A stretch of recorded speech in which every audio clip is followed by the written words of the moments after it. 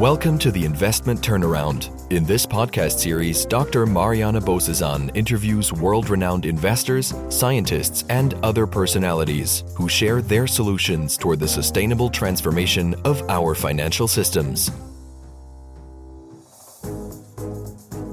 Today, I have the great pleasure to welcome back to our program Professor Ernst Ulrich von Weizsäcker. He's an icon of the sustainability movement and is a former member of the German Parliament. He was president of the International Club of Rome, as well as a professor at several universities and institutes, including the UN Center for Science and Technology. He is the founder of the Wuppertal Institute, which he developed into a leading think tank on energy efficiency, material flows, and climate policy.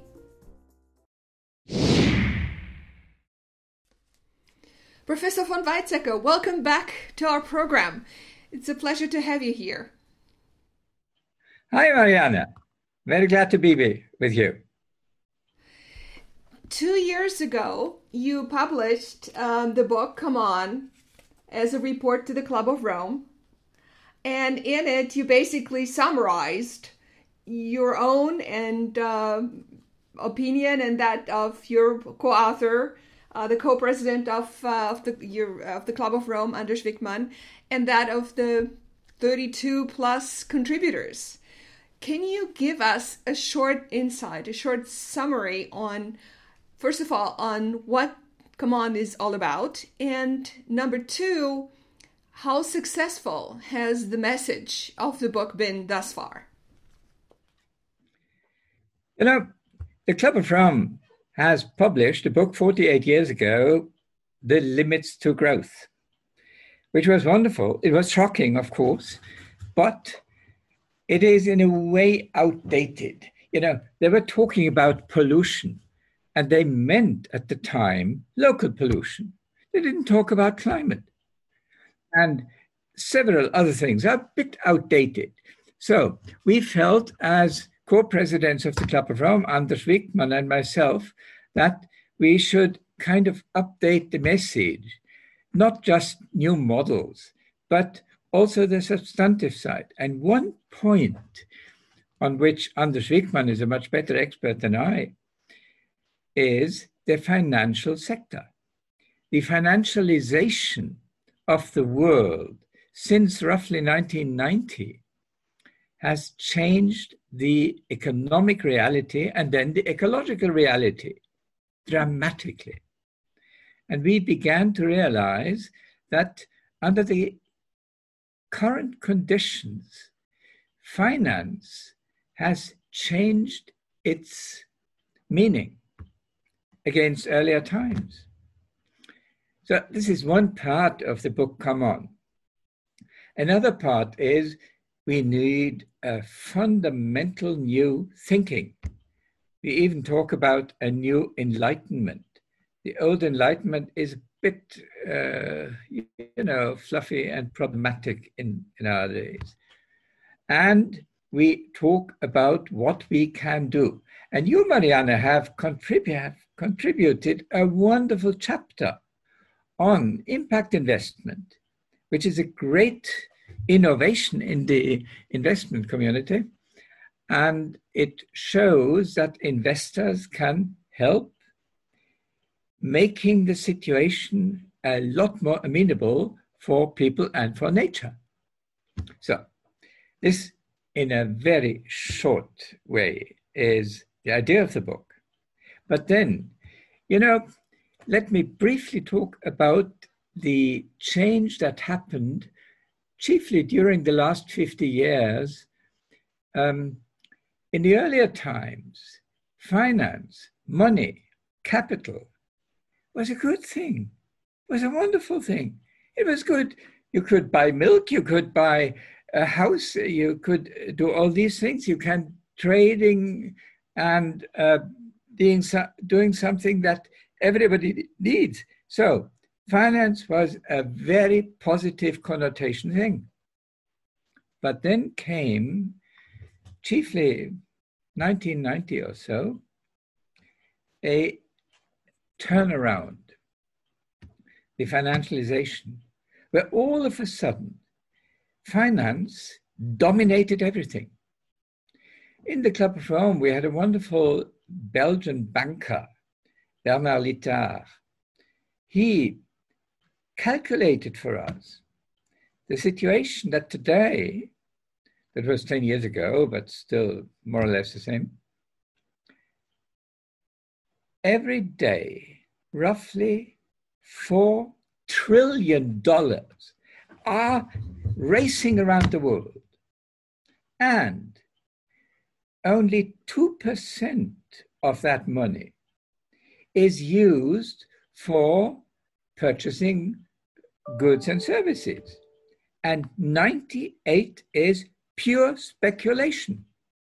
So these speculators, the casino goers, are dominating the real world, and they don't think long term. They think in milliseconds, and this can be absolutely destructive. Now, in the world of investors, of finance managers, there are, of course, very responsible people like you who think, let us think more long term, as it was the case 50 years ago, and then make a decision in favor of what is good for nature and humanity and for the future, not only for the next 20 milliseconds, So that is the big difference. Now, as I said, I repeat, good investors exist today, like you, and help making the goods of finance working again for the better world. That's great. But this is not enough for a control. Therefore, I have been sort of preaching, if you wish, since 30 years or so. We need a situation where prices on the market tell the ecological truth. 30 years ago, the Soviet Union collapsed. And then people were speaking with me and asking, what has happened? And I said, well, communism made one very big mistake. They didn't allow prices telling the economic truth, leading to a huge wastefulness. But then I said, wait a minute, you're a lovely capitalist. Capitalism will go down under if you don't allow prices telling the ecological truth, because then it becomes profitable destroying nature. This can't be.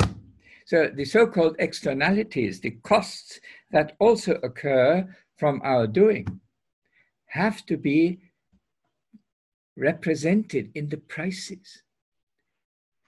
That makes green investment, ecological behavior, lifestyles, choice of goods and services, a lot more profitable than those that are destructive. Today, if you own a forest, your biggest quarterly report is cutting down all the trees, but then they are gone. So this also has to be corrected. Now, part of my proposal, political proposal, it's also in the book, in the Come On book, is an ecological tax reform, where we say, let's rather tax what we don't want and untax or reduce taxes for what we want. I was member of parliament in Germany, and I was helpful to the then finance minister in defining the ecological tax reform so that in very small steps, energy became more expensive and labor costs less expensive. So for the investor, for the manager, it became more profitable to lay off kilowatt hours instead of people. This system has saved and created some 300,000 jobs in Germany. Isn't that great? And of course, it's not very popular. People don't like more expensive energy, but jobs, in a sense, are much more important than small changes in the energy price. So if we do that in a long-term trajectory, you would see all investors investing into something that is profitable 5 years from now, 10 years from now, 15 years from now, 20 years from now. So you get the investors community on your side for the long-term kind of thinking. This, of course, has to be politically agreed. In democracies, it is not all that easy, but still democracy is a lot better than dictatorship. And so I'm, at the end of the day, like we all in the Club of Rome, optimistic that with good reason, good company, good persuasion, etc., we can do what our grandchildren want us to do. Yeah, let's hope so. So the question is, we only have 10 more years, we've been told, as we're being told by scientists, to implement the UN SDGs or other measurement criteria within the planetary boundaries, to set ourselves, our systems up in such a way that we don't burn on this planet. What, from your perspective, what is the likelihood that we will be able to implement the new metrics, measurement criteria, and requirements that you are talking about within the right time frame, given the current situation? Well, Mariana, look, I'm not a prophet. I'm just saying we as scientists and Club of Rome have to work on our partners in politics, in the journalism, and, in business, etc., saying how urgent it is. Imagine that the sea level is rising so much that coastal cities get into deep troubles. The costs of that are so much bigger than the costs of a little higher energy or carbon dioxide price. You know, that's a persuasion kind of thing. And if journalists worldwide, except perhaps in Saudi Arabia or Poland or other fossil fuel countries, will agree that for the benefit of posterity, we absolutely need to do it quickly, but in sufficiently small steps so that not the poor people are suffering, or you have a big emigration of industries into the dirty countries. So that is a matter of persuasion. And if we are good at that, not only we, but also our friends, Fridays for Future, etc., then I'm basically optimistic that we can use those 10 years until 2030 for keeping the opportunity of just 1.5 degrees Celsius above earlier times. And then I believe we have a very good chance of having a happy world in 50 years from now. Let's hope so. And this program actually tries to contribute to exactly that. So yeah. From your point of view, how do you assess the financing sustainable growth initiative of the European Commission right now? How do you see that? Is that a step in the right direction? What is your opinion? I was very positively surprised seeing the new president, Ursula von der Leyen, taking climate and long-term thinking as the first big statement. And then, of course, came the COVID-19 crisis. But even there, she and Franz Timmermans and others in the Commission were so clever, saying we must have the priority for investment so that our grandchildren will be happy. And of course, we also have to make sure that our short-term future is safe.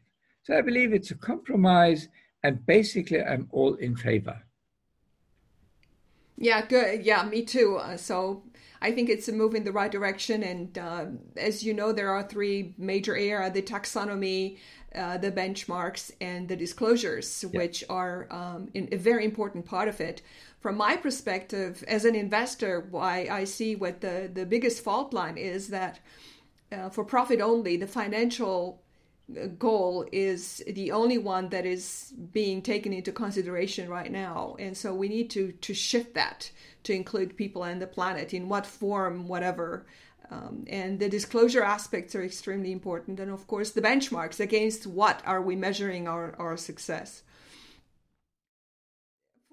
For the longest time, before I got involved deeply into what we call the impact investing, which I think should be called the integral investing, because we need to integrate all the aspects and not just one, which mostly is understood as social investing, in Germany at least, or everyone picks and chooses the UN SDGs that they like and leave the others out. So from my perspective, we need an integrative approach to investing into finance that within the planetary boundaries. So we pick a few priorities for the next 10 years so that we set our systems up so we can thrive and create a well-being economy. What I'm trying to say is, when it comes to financing sustainable growth, and we could question the terms, I think the most important aspect is to add to the for-profit only criterion for success, which is the only measurement criterion for now, the people and the planet aspects. In what form of the other, which I know that the taxonomy is trying to do. So what I'm trying to say is, how can we shift the mindset that the financial success is the only measurement criterion for success, and how can we add the other factors to the criteria, to the measurement, to the metrics? Because for the longest time, I really thought, as you said, financial people are good people and they don't really mean it bad. But as long as they get measured by a for-profit only financial criterion, then they will have to generate financial profit at the expense of all the other criteria. So that's the key. That's, from my perspective, this is what I've been fighting for over the past 20 years, ever since I embarked on this journey. And I find that extremely difficult. And we will go later on to the mind shift, like what needs to happen in people's minds in order to move in the right direction and not pick and choose whatever we like. Look, I very much like your triple P, planet, people, profit. And I would insist it has to be in this hierarchy. It's not symmetric. Of course not. Profits have to be an instrument for people. And people are dependent on planet. If we destroy the planet, there is no profit and no people left, So that's the top priority, which of course is not very popular. People just take it for granted and don't think of a destroyed planet. This is what the Club of Rome keeps saying. So that's needed. Well, the motives, in my view, are the following. First, well-meaning and responsibility. Okay, yes. Second, the knowledge that our technology can move in a direction where we have just as much or even more wealth and welfare with a lot less damage, a lot less resource use, a lot less energy use. I mean, when I was member of parliament, we also adopted the so-called feed-in tariffs law in Germany, which made solar and wind profitable. It was not before. So you have new millionaires working on renewable energies, which is a great thing. But that's not enough. The other agenda is energy efficiency.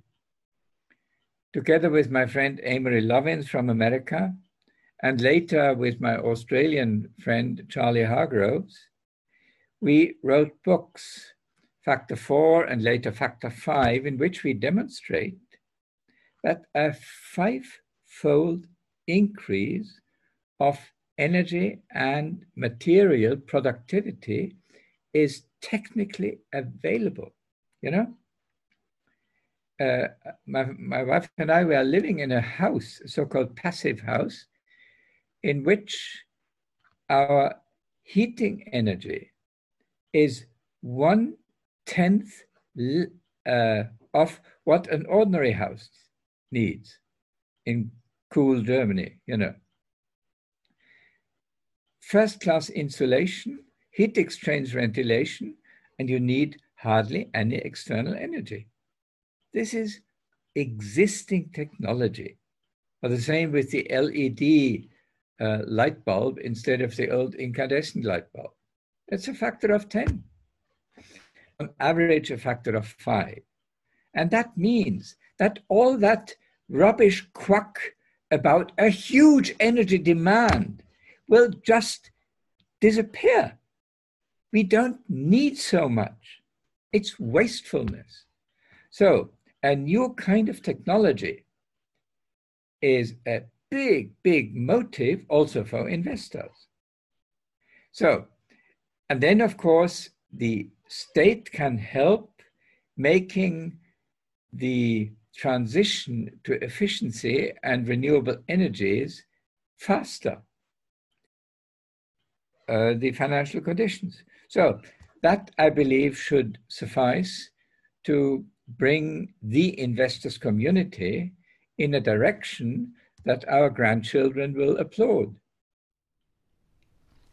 I'm totally up for you. I dedicated, we dedicated our entire life and to whatever it is that we've produced to achieve this mean. So my goal is to, with this program, also to help others to join us. So coming to the current crisis, the pandemic, how do you see that we could jumpstart the economy, the economy that have ecology on top and not finances post-COVID? From your perspective, how do you see the goals of the Club of Rome, the environmental governance and criteria being implemented more or less now that we have the COVID-19 crisis, and as we move toward implementing, jumpstarting the economy and creating jobs? What is your perception? Do we go back to the old, or are we making progress with respect to implementing a more integral way of creating the economy? I see 3 different points to be considered. 2 positive, 1 negative. The negative one is people tend to be lazy and think, oh, let's go back into the comfortable situation of last year. And that is reactionary. On the other hand, the positive things are following. We have learned the hard way that a lockdown is not very comfortable, but we have survived. If you compare that with countries like the USA or Brazil or now India or South Africa or so, where no dramatic measures were made or were not available. You have more than 1 million people dying under very unpleasant circumstances, while in countries like China, Germany, South Korea or so, where we took it serious, basically we are extremely well off. But of course, the next point is also basically positive, but we have to work on it. We have to make sure that people's income does no longer depend on overuse of carbon, of coal, oil, and gas, not on an overuse of materials, meaning a throwaway situation. And that requires a change of the frame. And here again, I'm very happy with the philosophy at the European Union. Franz Timmermans, the vice president, makes sure that half of the homework for climate protection is the circular economy, meaning reducing the waste of materials, because at the end of the day, they gobble up a lot of energy. So, circular economy, renewable energies, energy efficiency, and the appropriate price regime make us richer and make the climate situation much better. Yes, I couldn't agree more. So it appears that we're taking the COVID-19 very seriously, and you are positive that we're taking the climate emergency seriously as well. Is that a proper understanding? Absolutely. I'm very happy that Sandrine Dixon de Clèves and Mampela Rampele, our new presidents of the Club of Rome, have been so active in voicing the emergency and then designing a program, a plan for emerging from emergency, which I believe is a very good slogan and absolutely realistic if we do the right things. So what is the role that the private industry can play, the private hand, so to speak, within from your perspective, how could private capital join forces with the governments to address these issues? Two different things. One is, of course, private entrepreneurs have to be alert to opportunities of technologies, infrastructures, education, etc., etc. But that's what they do anyway if they are good. And the other is helping design a policy jointly with the policymakers, the lawmakers, that makes the progressive avenues more profitable and the destructive avenues less. There has to be a close cooperation between the business world and the political world. And then I'm warning the journalists not to call that corrupting. No. This means partnership cooperation. If only politics acts, it typically doesn't take care of the needs of the economy. If only the private sector acts, the rules are wrong. So we need both in combination. And that is a new kind of agenda, not lobbyism, lobbyism typically means taxes down. So that's wrong. No, taxes can go up, but in a way, penalizing what should be avoided instead of penalizing what is good. So changing the frame, including with other instruments like tradable permits, etc., these are things to be worked out, perhaps with an arbiter in the company also, who helps avoiding too much just business interest or too much, bureaucracy interests. So we need some kind of a neutral voice in that game as well. I couldn't agree more, and I would like to share with you my experience with that, because I would like your advice in the name of the listeners who are investors, early stage investors and others. Because what the problems that we see is that we don't get heard. And how do we get support to get to the government and to those who are making the decisions to listen to those who actually have the expertise in this field? Because currently these two silos are not talking to one another. Just to give you an example, there are so many millions of dollars currently, euros, flowing into the business to restart the economy. And the German government has made quite a bit of money available. We all know that 90% of all jobs worldwide, not only in Germany, and between 60 and 80% of the GDP worldwide, not only in Germany, are coming from small and medium enterprises. But those are now that are actually where the money is not getting to. The reason being, the government has decided to have, again, just like after the financial crisis, the banks being made responsible and do the decisions as to where the money goes and who is supposed to receive the packages being made available.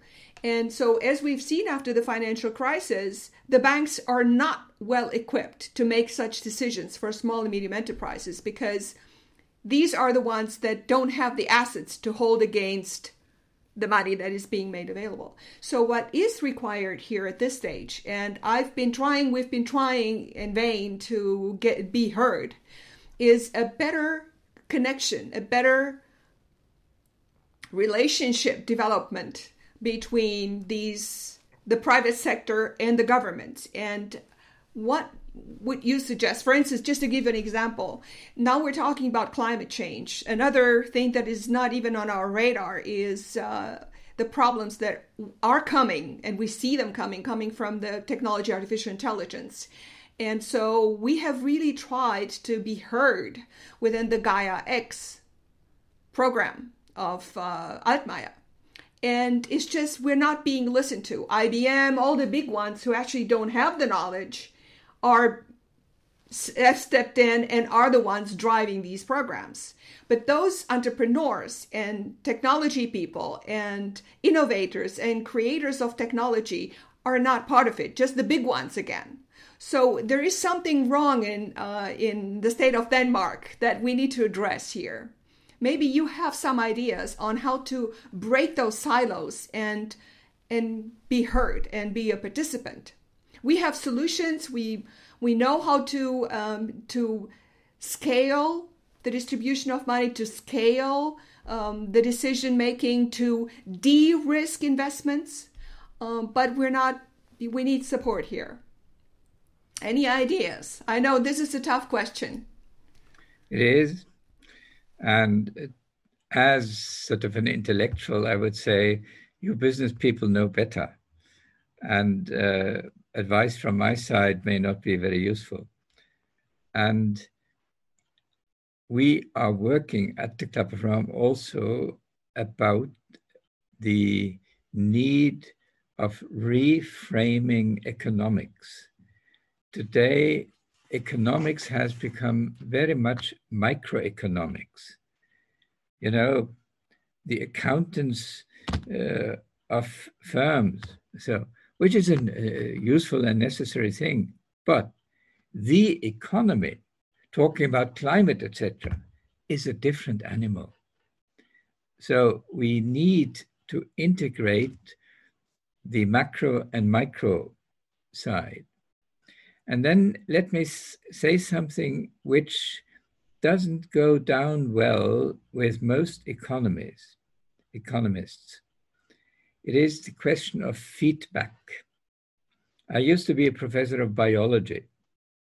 And from there, I know our body, our living systems are full of feedbacks, but most of them are so-called negative feedbacks. And the business world only wants positive feedbacks. It's a mentality question, you know. But, you know, if my blood pressure goes up, I need a feedback to get it down again. And in the COVID-19 situation, we are happy if we are tested negative, not positive. You know, epidemiology is the science in which it becomes clear that negative feedback is healthy and positive feedback is dangerous. You know, that is something that has not arrived, the mentality of economists. This will have to change. You know, negative feedback means stabilization. Positive feedback typically means curves that collapse somehow. We need a balance. In our book, Come On, we also talk about the need for a balance between long-term and short-term, between negative and positive, between women and men, and many other such things. So the answer will not go down too well for, let me say, American economists. In America, since Ronald Reagan, the idea is you have to be an optimist in order to be a good citizen. This can be wrong. It means closing ears and eyes against dangers. That is not healthy. But these are philosophical remarks which do not really answer your question, I'm afraid, but at least give you maybe some food for thought for entry points for a healthier, long-termish, climate-friendly, etc., economy and civil society. Yes, well, we could interpret your answer various ways. One way that I interpret it in a positive way, I am an optimist, I can afford to be a pessimist, is that the government or whoever may learn sooner or later that the decision that they took after the financial crisis to provide money and resources to small and medium enterprises through banks didn't succeed, and now they're doing the same thing again, hoping to get a different result. So I hope that in the long term they will find out. The other answer that I have is, or interpretation for your answer is, I believe that our ingenuity of the young people, the young entrepreneurs, they get it. Most people, I'm thrilled to work day in and day out with extraordinary young entrepreneurs, young people who see the solutions, who have the solution, who work on coming up with better solutions, of integrating. To them, it's not understandable why we're focusing on money, because they see, like you, that we live in an integrated world, that a world where everything depends upon the other. So, and I'm my whole life I dedicated it to help entrepreneurs get the funding, get the support, and become successful with their enterprises, because they come from a place in their heart where they want to make a difference. And so I very much hope that we will break that Gordian knot. So one of the most important aspects that I appreciated most in Come On is the entire conversation on mind shift, mind change, consciousness, and the role of growing wiser that plays in building our future. How do you see us moving forward and coming up to a level of consciousness where a more integrative way of looking at the world takes the leadership and leads the planet? How do you see that occurring over time? In our book, Come On, we looked at three intellectual heroes of the 18th and 19th century and found out they are systematically misunderstood, not to say abused. One is Adam Smith. Adam Smith was great, saying our own selfishness enriches the wealth of nations. Great. But for him, it was absolutely crystal clear that the geographical reach of the market, of the invisible hand, and the geographical reach of the state, of the law, were identical. While today, the markets are global and the law is national. So the global markets are blackmailing the lawmakers at national levels to do everything that results in quick money. That's what markets are interested in. This is not Adam Smith. It's a misuse of Adam Smith. Or David Ricardo, the hero of international trade. He was absolutely right that two trading nations both get richer by exchanging what they do best, the comparative advantages. But for him, capital did not cross the borders. Only the merchants and the goods and the services were going over the border. Capital stayed where it was. And then you have a totally different kind of world economy. And today, as I said, 98% of the capital is fluctuating, rushing around the world in milliseconds. And this has nothing to do with Ricardo. But still, the justification of total liberalization of trade, quoting Ricardo, it's wrong. And then, I used to be a biologist, Charles Darwin. He is usually quoted as saying that there is a struggle, everybody against everybody, and this struggle for life makes evolution better. No. He'd never said that. He discovered the finches on the Galapagos Islands, which were isolated from the birds on the South American continent. And that allowed them evolution in the absence of competitors.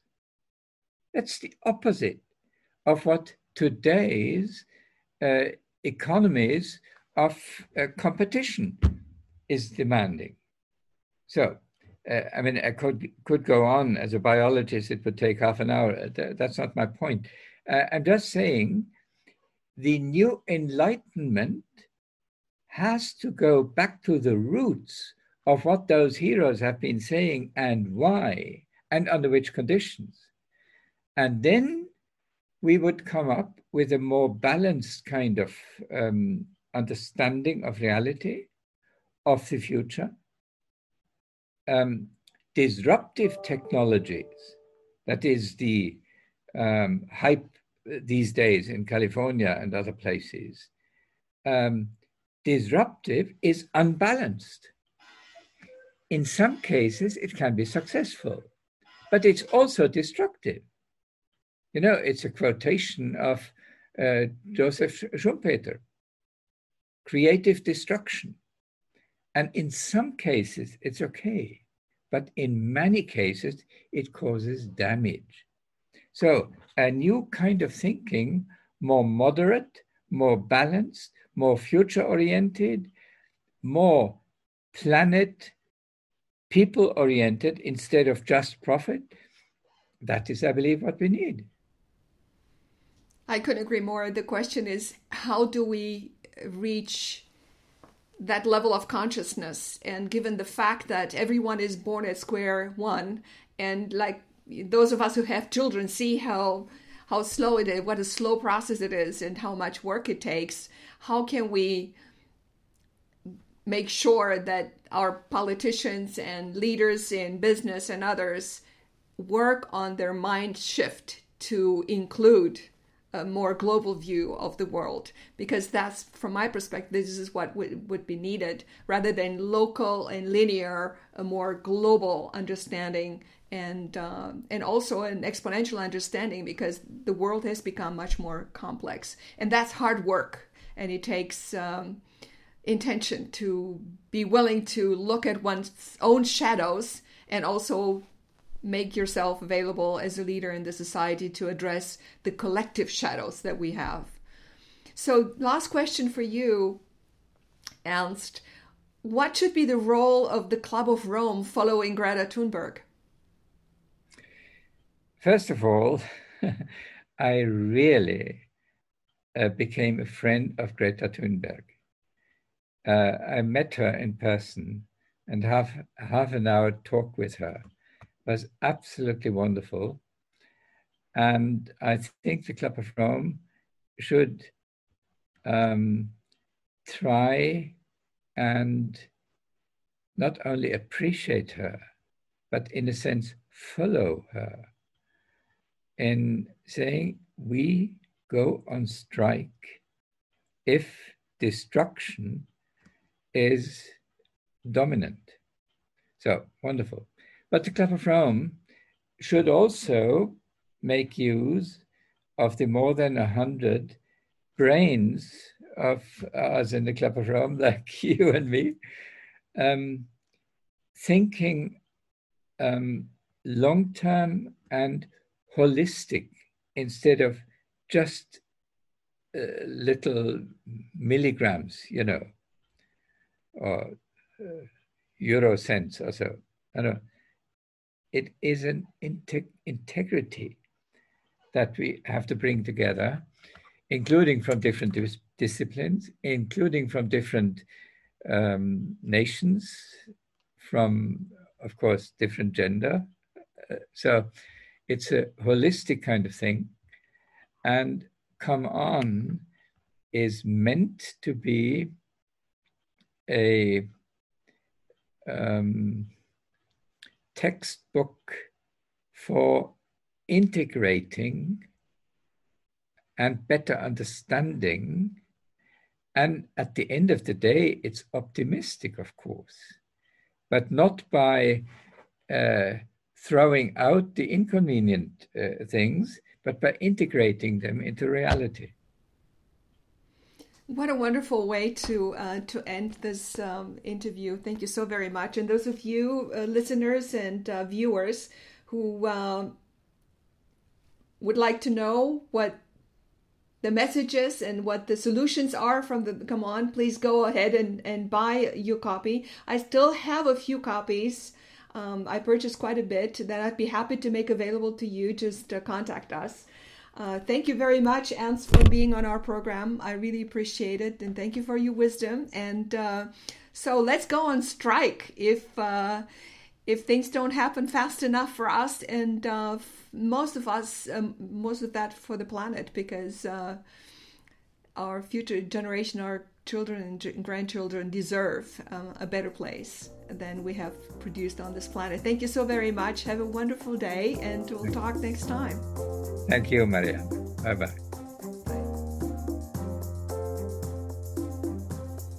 We hope you enjoyed today's episode. For more on Dr. Bozesan and the investment turnaround, visit investment-turnaround.com.